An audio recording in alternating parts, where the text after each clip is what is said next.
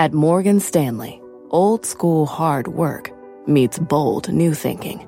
At 88 years old, we still see the world with the wonder of new eyes, helping you discover untapped possibilities and relentlessly working with you to make them real. Old school grit, new world ideas. Morgan Stanley. To learn more, visit morganstanley.com/whyus. Investing involves risk. Morgan Stanley Smith Barney, LLC. Hi, I'm CNBC producer Katie Kramer, one of the voices behind the CNBC podcast Squawk Pod. In these times of uncertainty, we want to make sure we're bringing you, our listeners, as much information as possible as quickly as we can. That's why we're sharing with you now a CNBC special report, Markets in Turmoil. Listen in. Good evening. I'm Scott Wapner. On day 162 of the coronavirus crisis, New York City reopens for business as stocks surge into positive territory for 2020.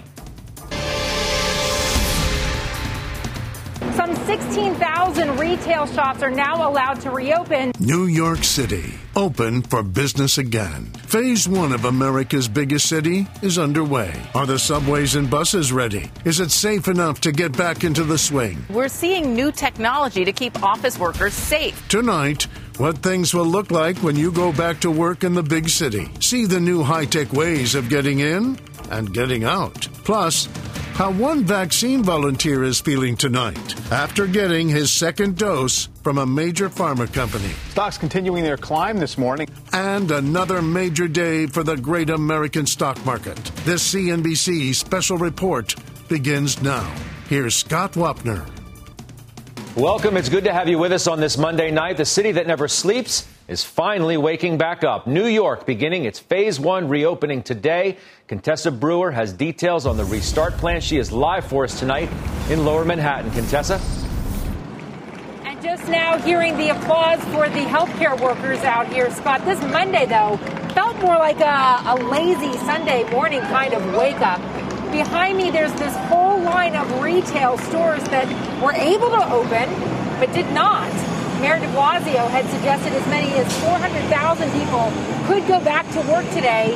But let me show you Grand Central Station this evening. Just as rush hour was starting, and there it is. The Transit Authority said ridership for today on its subways and buses was higher than in recent weekdays, but far from its pre-COVID-19 peak. Across the city, 13,000 construction projects were able to resume today.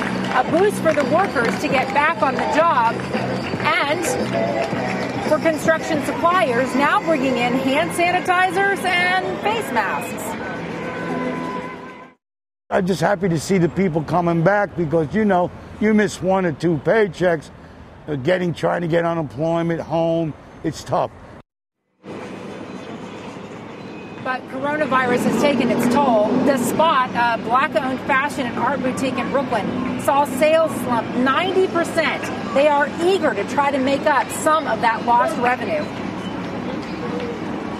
The challenge is really hoping that people come back, feel comfortable to come back outside and shop. The city is facing a $9 billion gap in tax revenue, $1 billion of that in sales tax alone.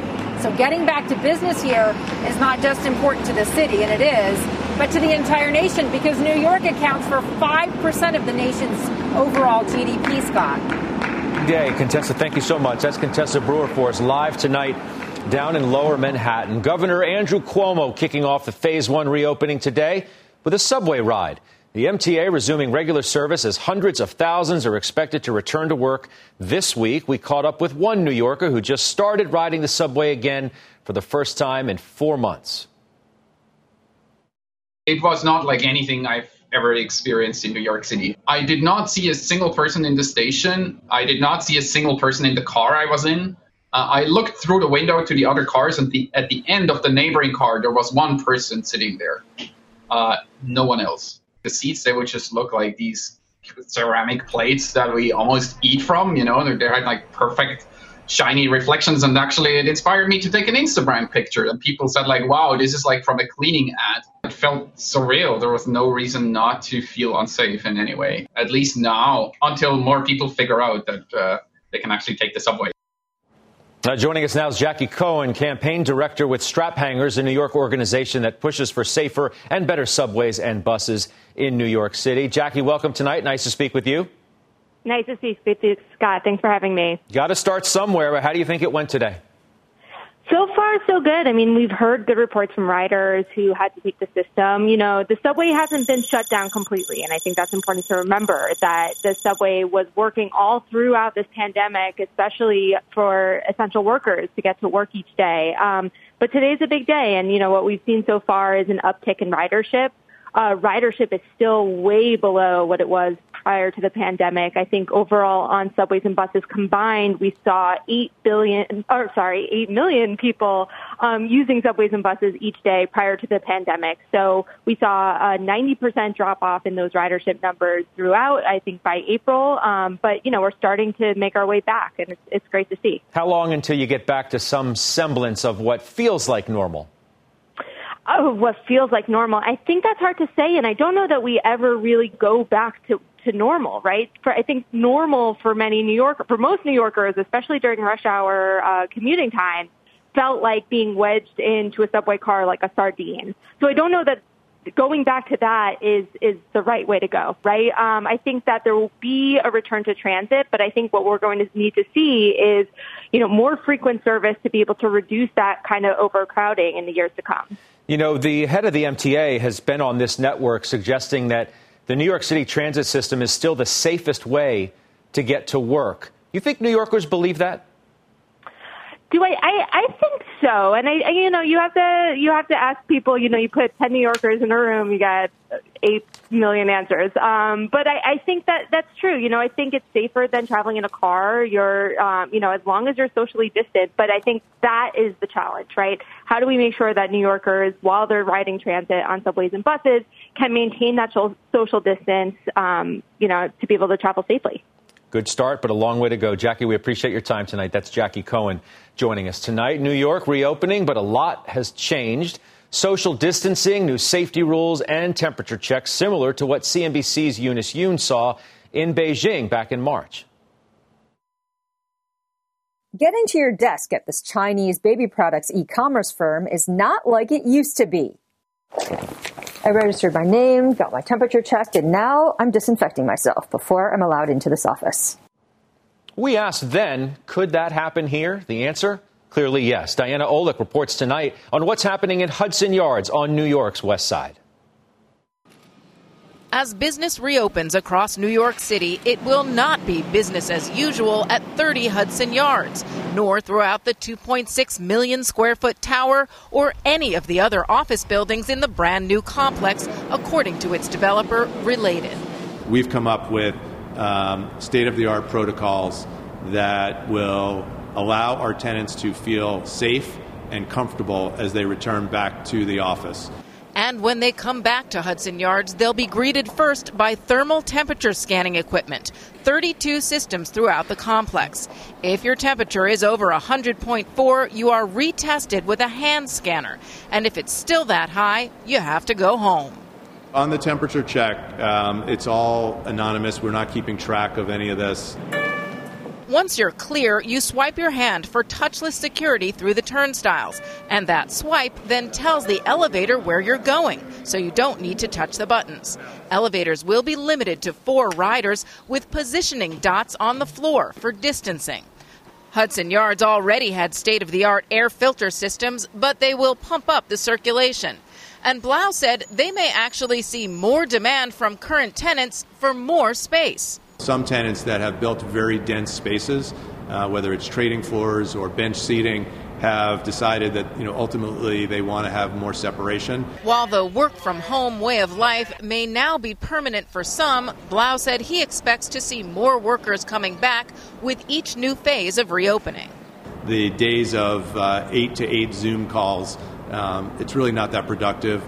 And I think great creativity and innovation happens when people are together. And so I do think people ultimately come back to the office. Now, office vacancies are expected to peak at the end of this year and then fall back to pre-pandemic levels by 2022, according to a forecast from CBRE. Now, rents will likely do the same.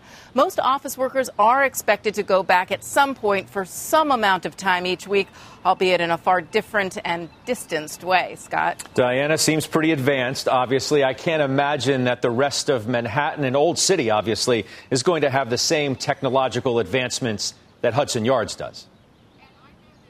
No, I mean, Hudson Yards is brand new. And in fact, they had some of that ID technology in place even before the pandemic. You could walk in with the hand scanners. So for the rest of New York, it's going to depend on retrofitting those older buildings, how much of an investment the landlords and the developers want to put into those buildings. But it's going to be a lot harder for them to do that than it is for brand new Hudson Yards. It's going to be interesting to see how that all unfolds. Diana, thank you. Diana will look for us in Washington tonight. Let's bring in CNBC contributor Dr. Scott Gottlieb now, the former commissioner of the FDA. Dr. Gottlieb, it's nice to see you again. All right, so this is the big test, right? New York City is reopening. What are you going to be looking out for most? Well, you're looking at hospitalizations and seeing if they go up. New York's in very good shape right now. If you look at the states where the reproduction rate's below 1, the 4 states where the reproduction rate, meaning the number of new cases for every confirmed case, is the lowest, is right now Hawaii, Connecticut, New York, and New Jersey. So New York's been able to drive it right down there to a very low number. Right now they have about less than 100 hospitalizations a day in the city. To give you a basis of comparison, the state of Arizona has probably more hospitalizations right now per day than that. One hospital system in Houston, Texas Medical Center, is averaging about 90 hospitalizations a day. So New York's driven it down to low levels. We'll need to watch that very closely and make sure it stays there. New op-ed of yours, Wall Street Journal, on how businesses can keep their employees safe. The most important few things that companies need to seriously think about as we talk about the reopening of cities like New York?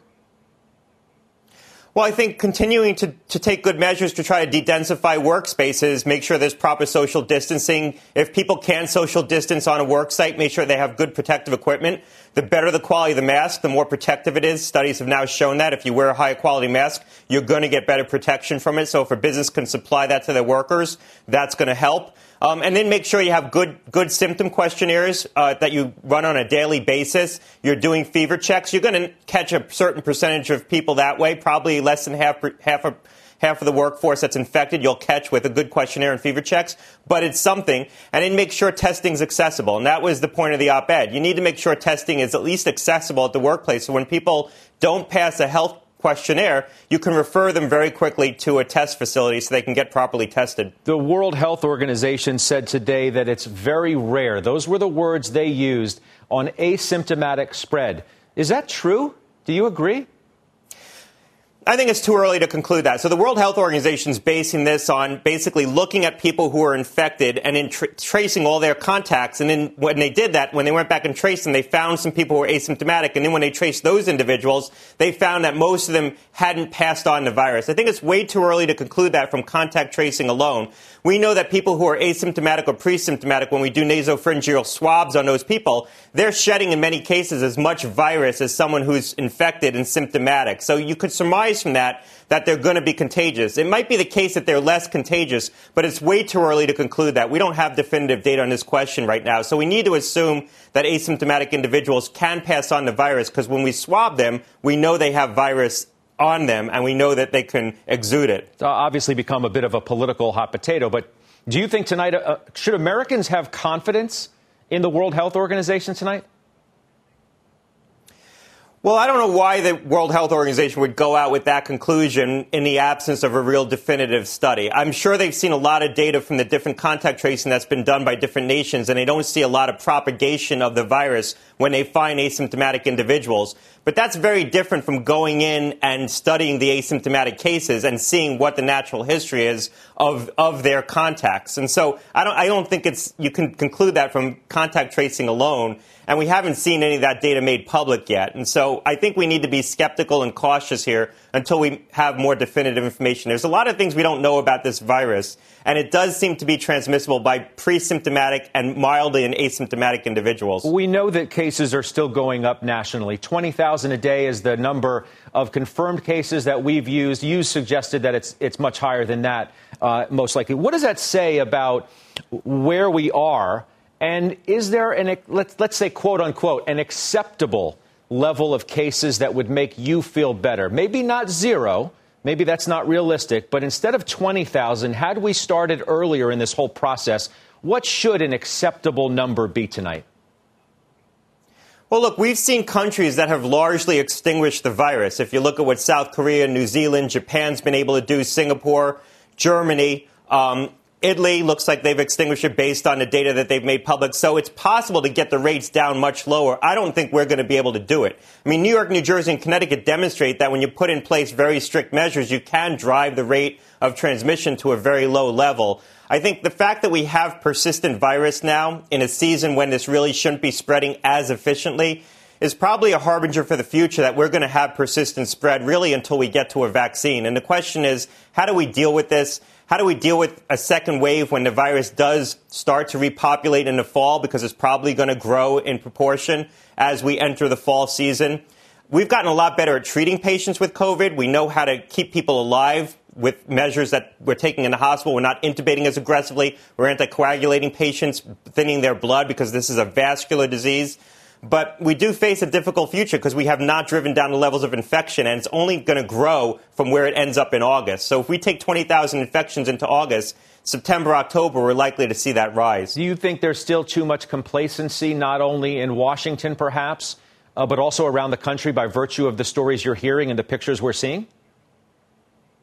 I think there's exhaustion. I mean, the fact was we were only going to be able to keep the country locked down for a couple of months, and we weren't going to be able to continue that much longer. We had to reopen when we reopened. The economic hardship was too much. People were becoming exhausted by the measures. And I think it's going to be very hard to lock down again and go back to these strict measures. Maybe we'll do it on an isolated basis by states or by localities if there are large epidemics in the fall. But it's going to be very hard to do a coordinated shutdown of the country. So I think we're going to end up tolerating a higher level of infection heading into the fall and hope that the combination of new therapeutics we get online, more aggressive testing, and better medical care for people who do get sick is enough to bridge us to a vaccine, because I just don't see the country being willing, especially ahead of an election, to go through what we've just gone through. I think we're going to end up socially and culturally tolerating a higher level of infection, unfortunately. You mentioned all that we still don't know. You said that, a few moments ago. Interesting study out today suggesting that people with type A blood may suffer a worse outcome in all of this. What do you know about that? We don't really understand why. I mean, there's things about this virus that leads us to believe that it's causing platelets to become sticky. It's causing blood to clot, and it's affecting small vasculature. And so people are saying more and more this is a vascular disease in some respects. A lot of the sequelae, a lot of the symptoms and the outcomes are driven by impacts on the vascular system. So we really don't understand how it's impacting blood, but it does seem to have an impact on platelets, for example. And doctors are now using full-dose anticoagulation on patients. They're starting to use antiplatelet therapies. And so we're changing how we treat patients and improving outcomes. And so there's a lot that we've learned. So presumably, if we do have another wave of COVID in the fall and we don't overwhelm the healthcare system with it, we're going to do a better job preserving life. We've already done a good job preserving life in this country, but hopefully we'll do a better job preserving life. We haven't heard much in the last days, if not week or so, about that mysterious illness, Dr. Gottlieb, that was impacting children in this country. What do we make of that? Has the worst passed, do you think, as it relates to that? How should we think about that as parents tonight? It appears to have been associated with coronavirus, and it appears to have come about at a specific time period relative to when the epidemic really struck these cities. And so it could be the case that children got infected and then within a certain time frame developed these post-viral syndromes, and that has now passed because that time period has elapsed. This could have been something that developed 3-4 weeks after you became infected, and now we're really 8 weeks out from the peak of the infection, so we're less likely to see new cases. It is curious, you're right, that there hasn't been a lot of reporting on new cases, and so it seems to be something that's sequential, probably timed to when the infections came on. Do you, and lastly, before we get to some tweets, I wanted to ask you about this concept of super spreaders, right? There seems to be this thought that 20% of all those infected are responsible for, say, 80% of all of the transmissions out there. And it seems timely as we're talking about cities like New York opening, as many as 400,000 people going back to work. The issue itself of these so-called super spreaders, are you still worried about that impact and that effect tonight? It seems to be fairly consistent when you look at the different studies that have been done about spread. It does seem to be the case that a smaller number of people account for a lot of the spread. And that's not that particular to COVID. You see that with other viruses as well. And what's unclear is it the characteristics of how a person's interacting that's causing them to spread the virus more? Or is there something about the way different people shed the virus that causes some people to be more contagious than others? We don't fully understand that. It's probably some combination of both. But it is the case that a smaller number of people are responsible for a larger number of the infections. But there's nothing that we can do to identify those people in advance. And this isn't just particular to COVID. We see this with other viruses as well. Okay. Let's do some tweets if we could. You did reference Arizona earlier, but we want to drill down on that a little bit further. We have one person who wants to ask you, Arizona's governor has said new case numbers are increasing only because they are testing more. However, ICUs in Phoenix are basically full. What is the outlook for Phoenix and Arizona for 1 or 2 months from now? Well, they've done some blitzes on testing, so they have been testing more. But right now, there's 1,200 patients hospitalized in Arizona. They're hospitalizing about 75 patients a day. And fully 20% of all the general hospital beds are occupied right now by COVID patients and 30% of the ICU beds. So Arizona's hot. I mean, Arizona has an outbreak underway and an expanding epidemic in that state, and they need to get under control. Interesting. Next question. Would a second and larger wave impact a younger demographic? Or would it still hit the older and already vulnerable and susceptible demographic? Well, it would want to hit the vulnerable and the more frail, but presumably we're going to be in a better position to protect those individuals, and people are going to be more aware if there is a second wave in the fall. And so hopefully we'll preserve life more effectively. We haven't done good seroprevalence studies. It's probably the case that more younger people have had this already as well, and so more younger people are going to be protected. Last question. We're advised to take the flu vaccine every year. Will we have to take this vaccine for COVID every year as well? Likely. That's going to be the case. The vaccines that are in development are probably going to provide partial protection for a period of time, and you're going to need to take it probably seasonally. So you would get this alongside the flu vaccine. Appreciate your time very much. Covered a lot there. Dr. Gottlieb, thanks very much. We'll talk to you tomorrow night. That's Dr. Scott Gottlieb with us tonight. Here's what else is coming up on this CNBC special report. Tonight, what a man who volunteered to get one major pharma company's COVID-19 vaccine is feeling tonight. Pain and promise. Next. Plus, when your kids ask, can I go swimming this summer? What'll you say? See what one CEO of the water is doing to get us all in the pool coming up. First, the USA on June 8th, 2020.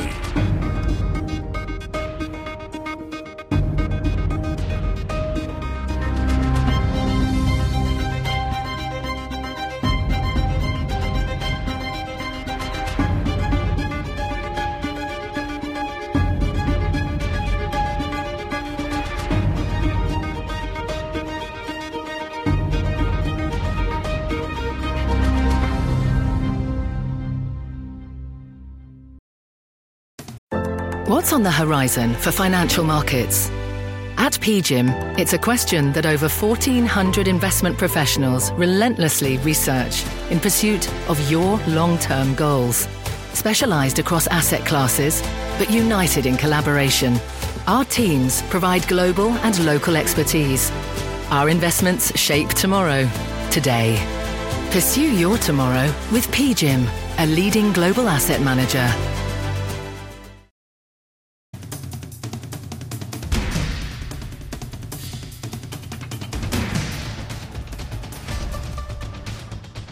Welcome back on a day when the S&P 500 went positive on the year and the Nasdaq hit a new closing high. Here is where futures stand on this early evening, many hours before the trade. It's mixed, modest, plus or minus. Today, investors continued their focus on the economy reopening, the Dow rising 461 points. The S&P now positive for the year, Nasdaq at an all-time high. Stocks many investors wouldn't have touched with a 10-foot pole a month ago, maybe even a week ago, have had an amazing run. Let's bring in Mike Santoli. Mike, it truly is remarkable. If you look at the performance of some of these so-called reopening stocks, we can put some on the screen. I'll read them out. I mean, Boeing in the span of a week, Mike, is up better than 50%. Here's some 1 month gains for you. American Airlines is a double over the last month. United and Norwegian Cruise Lines, these so-called epicenter stocks, have just surged. What do you make of that? Yep. Well, first of all, people wouldn't touch them with a 10-foot pole. So the starting point is people had fully abandoned these names. Even after those huge runs that you mentioned for these stocks, they're still down 40, 50, 55% from their highs. So it just shows you that, at the lows in March, these were companies that were priced for a high likelihood of indefinite shutdown of their business, and they did come back once we had some glimpse that there was momentum toward a reopening. And then it seems to have become a little bit self-fulfilling. Every day that goes by where there's no impediment to this idea that the country is reopening and they're going to just go for it this summer, then speculators and other traders come in and bid them higher. There's definitely also an effect here where investors have felt they didn't own enough exposure to an economic recovery. They were hiding in the big tech stocks. So that big violent move into these beaten down cyclical stocks that are still way off their highs, I think has an energy of its own. Not to say it continues, for too much longer from here. Who knows? No, but momentum is clearly on the side of the surging bulls. And that is the question everybody wants to know. You watch this as closely as anybody. Can this continue, and what's going to determine whether it can? It could probably continue for a while. What's going on right now is in the short term, the market is getting a little bit stretched. Traders are getting a little bit overconfident. That often means the market has to flatten out and pull back a little while. But there's still a massive gulf between what value stocks have done over the last few years and growth stocks. And that gap can continue to close, whether it's by growth stocks coming down a little more or those cyclicals continuing to work for at least a little while longer, at least, based on the path we've taken so far. A lot of talk about that market breadth, if you will. A lot of stocks now joining this party, and it has been absolutely that since the March 23rd lows. Mike Santoli, our thanks to you. It's been impressive. All right, we'll catch you tomorrow, all day on CNBC, of course. On day 162 of this crisis, here are some more headlines on the virus tonight. A new study shows stay-at-home orders and business closures prevented nearly 5 million coronavirus cases in the United States. Dunkin' Brands plans to hire 25,000 workers as the restaurant industry tries to start recovering from the pandemic. California releasing guidelines to reopen schools that include both in-person and distance learning. Pfizer announced the start of its phase 1 vaccine trial May 5th. Andrew Rubin is one of 360 volunteers and just had his second injection last week. Andrew, it's good to see you tonight. Welcome. Good to be here. You're a brave person, obviously, and many people are grateful for what you are doing for obvious reasons. Tell me how this has gone for you. Well, it's been quite a journey. I just had my second shot. They were 3 weeks apart. And after a series of blood tests to make sure I was a good candidate, I had my first shot and within 8 hours developed symptoms. I was kind of excited that I developed symptoms because when you go into this study, you're not sure if you're going to get the real thing or a placebo. So while I was lying in bed that first night with a fever, I was actually thinking to myself, boy, I'm glad I got this because this is what I signed up to do. The second shot yesterday, which was, again, 3 weeks later, again, the series of blood tests, I actually had a bit of a tougher reaction to. It took me, instead of 24 hours to recover, it took about 48 hours to recover. The fever was a little bit higher, a little more fatigue. But something strange with this process, this immune response that I seem to have, is that when it ends very abruptly and quickly, and you return to feeling great, almost like with the flick of a switch. So while it can be a little scary to people to hear a vaccine and am I going to get sick, what I can tell people, if this thing works, they'll be able to get through it. They'll be able to tolerate it. I'm having a hard time getting past the glad I got this line. You weren't scared at all? I was a little bit scared. I'm a hospital administrator, and a lot of my friends and family kept sending me texts and email thanking me for being a healthcare hero. And candidly, I felt a little bit like a fraud because it's really the nurses, the hospital, the frontline workers who were putting their lives on the line to take care of these people in our hospital and all the hospitals around the country. So when I read about this study in Pfizer, then learned that NYU Grossman School of Medicine, the organization I work at, NYU Langone Health, was one of the trial sponsors, I was able to research how to get in and apply, and I applied. So it was my way of giving back, and I kind of put the anxiety aside. And it's not, you really don't think about it until you read that consent form and they tell you about everything that can go wrong along the way, where you start to second guess yourself. But you sort of get through it, and you know you're doing something that's for the good. I had to calm my mother down, of course, a little bit, but I did that, and I'm really glad I did this. Yeah, mom's always worried, of course. How high was the fever that you got? It went up to almost 102. The symptoms were flu-like. You know, a lot of people ask me, are you injected with the virus, the COVID virus? And the answer is no. Commonly, a vaccine can be, and typically is, an attenuated virus, a virus that's weakened. And your body naturally develops the resistance to that virus. That's how you overcome an actual infection. This is not, you're not injected with COVID. You're injected with what's called messenger RNA. And I'm not a scientist, I'm not a doctor, but from what I read and understand, it's basically teaching your body how to build an immune response to the actual virus should it enter your blood. And I don't know yet that it worked. I don't know yet that I have antibodies. I don't know when I will know. This is a phase one portion, the phase one portion of the trial, which is about safety. And they're measuring that, how well I and the rest of my cohort tolerate the vaccine. And then I can tell you they are moving rapidly into phase 2, which will rapidly go into phase 3. And I'm certainly hopeful. And I'm living proof that you can get through it. And it's really not that bad. If this turns out to be the one, or at least one of the vaccines that will be used to treat people and prevent COVID, I know you've thought about this question, obviously, or you wouldn't have done this in the first place. How will that make you feel?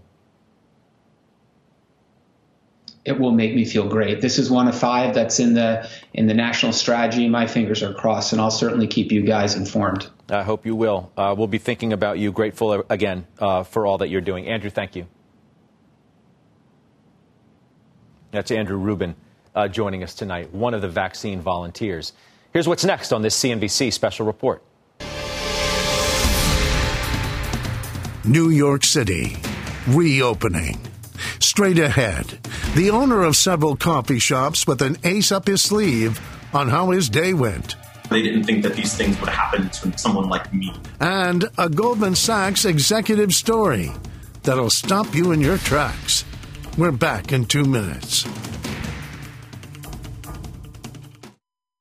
Support for this program is provided by Chevron. Demand for energy is projected to continue rising in the future. To help keep up, Chevron is increasing their U.S. oil and gas production, and they're innovating to help do it responsibly across their operations, including their Gulf of Mexico facilities, which are some of the world's lowest carbon intensity operations, helping supply energy that's affordable, reliable, and ever cleaner. That's energy in progress. Learn more at chevron.com/meeting demand. New Yorkers are expected to return to work today. Phase 1 is underway as New York reopens. 2 police officers approached me. And one Goldman Sachs executive on what it's like to be in his shoes. Once again, here's Scott Wapner.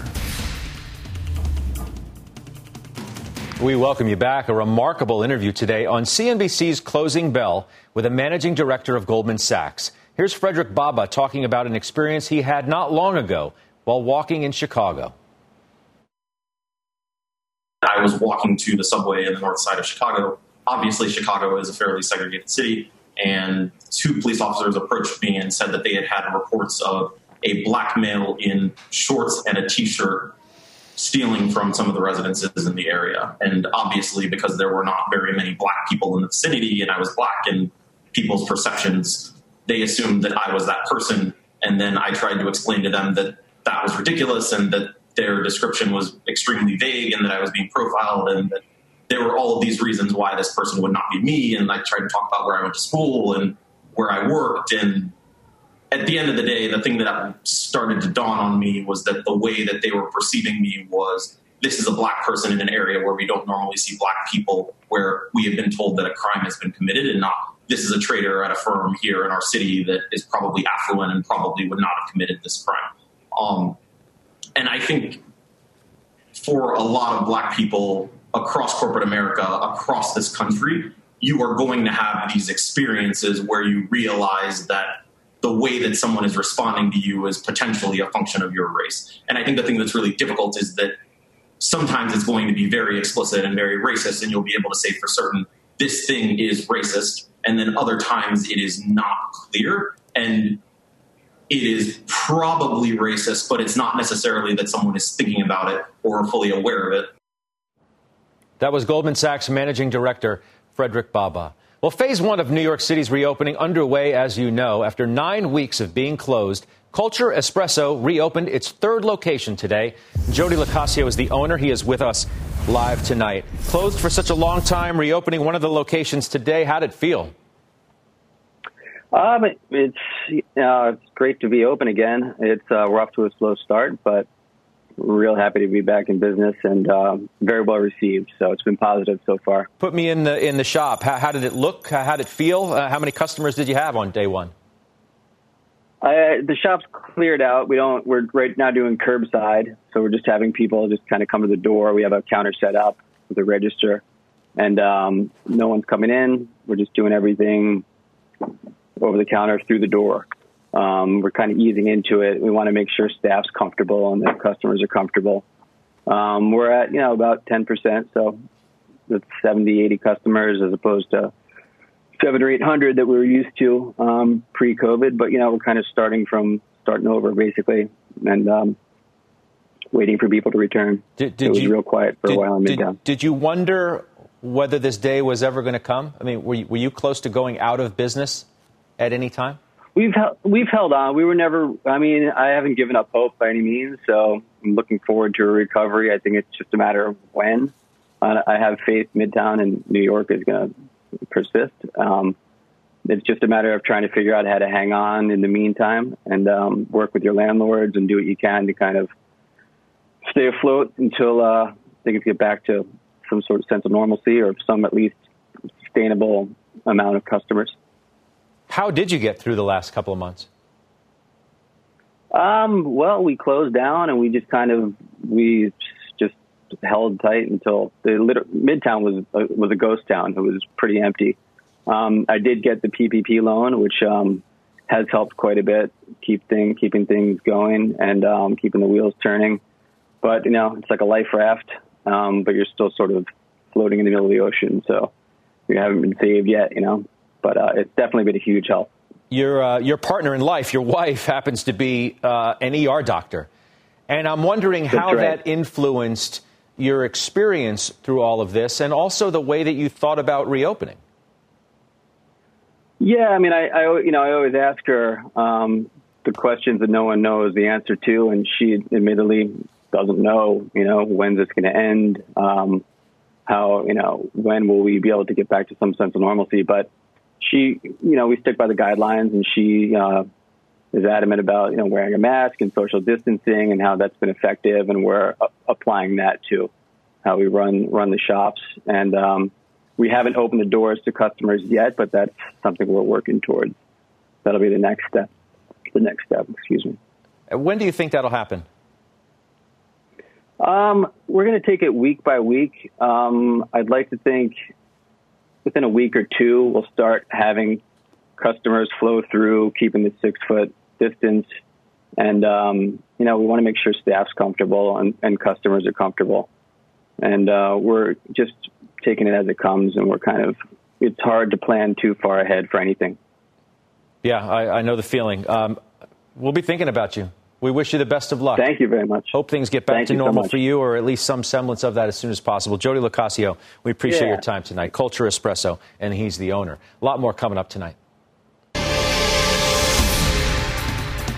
When your child asks if they can go swimming this summer, what are you going to say? Next, the owner of one swim school and what he's doing to make mom and dad say yes. And all of us dancers are currently on unemployment. Artists reversing the heartbreak. First, what our world looks like on day 162 of the coronavirus crisis.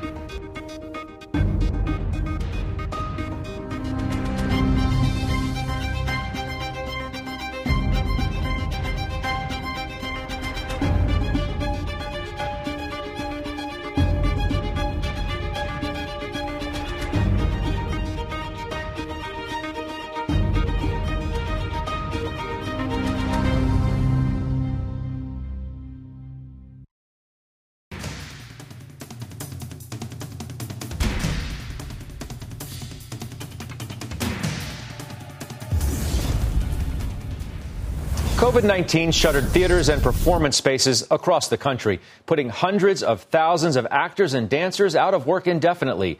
Eugenia Zinovieva is a principal dancer at the Festival Ballet Providence in Rhode Island. Tonight, the heartbreak of having her work and her passion halted, in her own words. When you're in your mid-20s, you're still hoping to have a lot left. Kind of sucks to just be sitting and waiting at this time that you're supposed to be like in the prime of your career. All of us dancers are currently on unemployment. Some of us are still teaching through Zoom. A lot of us will supplement our income at the ballet company by teaching a few hours a week. I have a little dance studio set up in my living room. Somebody from my company generously gave me like a square of protective flooring, and I use my fireplace. I hold on to it as a bar. We have released already a lot of digital content. The struggle, I think, is going to be in monetizing that and finding a way to help use that to kind of supplement what we're already doing in the studios. But we do know that realistically, it's going to be tough to get people out in the same crowds that they were used to coming out in just last year. That was Eugenia Zinovieva, in her own words tonight. New Jersey announcing public pools can reopen on June 22nd. The guidelines due out tomorrow. In Rhode Island, Ripple's swim school reopened today after a nearly 3-month shutdown. Owner John Heelan was on track to have his best year ever when the state shut everything down. He shared his story with us a few months ago. Tonight, we're glad to have him back. John, welcome back. Thanks, Scott. Thanks for having me. So how's this going to go? Tell me how this is all going to work. I know there may be some trepidation from people who are thinking about the risks of getting into a swimming pool and being close to people. Sure. So we opened today. Taking a pretty limited calendar for the month of June. Just for that reason, we want to kind of ease back into it. So the structure we set up is just private lessons, capped it at just 3 lessons going on in our pools at a time. So you can see from the video, very spread out. Even in the waiting room, everyone's very spread out. A couple other measures, safety equipment. You see our instructors wearing full face shields, and the normal protocols, right? Everyone in the building has to wear a mask, the 6-foot radius, all that kind of stuff. So We're doing everything we can, and with the first day results today, everything was great, completely smooth. Everyone was happy. It was a great day. Wow, that's amazing video. I actually didn't expect to see that. I'm quite surprised. You're actually giving swim lessons still. You're just taking the precautions that you would see maybe in some other industries.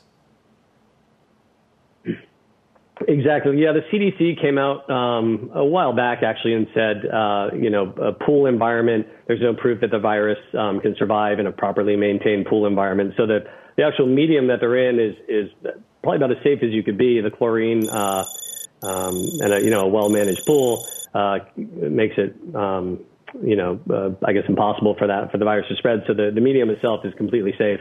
And then everything else we're doing with the masks and all that, as you would, I guess, in any other business. And everyone in the facility wears a mask, with the exception of the kids. We don't want kids in the water wearing a mask. That kind of presents its own risks. Do you know how you'll end up doing this year? Do you have any idea? I mean, you're usually doing $2 million in revenues normally, which is a pretty good number. How close can you get back to that? Correct. Do you think? We are about to go into the heart of the summer, obviously, which is a good time to be in the pool. Sure. Yeah, it's my point of view is almost changed by the week as we've gone through this, right? So when we closed March 13th, we were seeing our best growth, our best numbers. Things were exceptional, really. So March 13th, it kind of hit the windshield, so to speak. Everything stopped. So it was a big question mark on kind of how we'd come out the other side of this. we had a lot of money saved up and some things in place. So surviving through the downturn was kind of concern number one. Now that that we're starting to reopen, what and how long is it going to take for things to return back to normal, and what does that business look like? I can say just after day one, we announced about 2 weeks ago we were reopening, and just after day one today, the response is much more than I thought it would be. We did, when we announced we were reopening, our regular calendar won't start till July. We didn't really want to force people to have to make a decision about that. So June is just a very limited, specialized calendar, pretty small. July is when we'll start to go kind of full throttle again. But we didn't want to push anyone to make the decision now until they were comfortable. So it was really like a crawl, walk, run. But like I said, based on today's response, it was amazing. Just the people we have coming in, everyone's happy, the amount of new registrations we're having. So it's a much more kind of robust pickup than I was expecting. You have a very controlled environment, obviously, in your businesses. But how should we think about public pools, do you think? Like I said, in terms of the pool itself is plenty safe, but I think it's a matter of spacing out, just like anywhere else. Distances, face masks, all those kind of things still play. John, appreciate your time. Wish you well. That's John Heelan, the Ripples Swim School, joining us tonight. Thanks for having me. Tonight's top stories in America's restaurants operating through the crisis are next.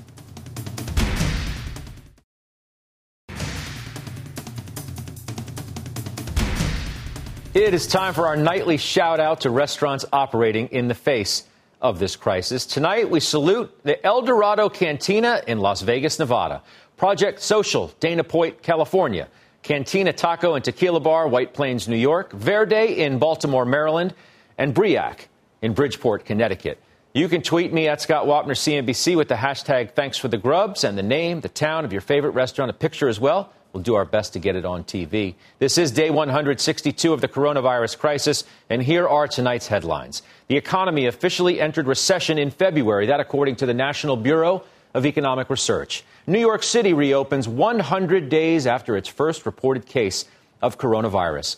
The Dow rose 461 points. The S&P now positive for the year. NASDAQ at a new record high. That's all for us. Shark Tank is next. Is America's primary system working? Is the Electoral College still the best process for electing a president? Could a third-party candidate ever be successful? In a new season of You Might Be Right, former Tennessee governors Bill Haslam and Phil Bredesen gather the country's top experts to explore these issues and more as we approach the 2024 presidential election. Listen to You Might Be Right, a new podcast from the Baker School at the University of Tennessee, available now wherever you get your podcasts.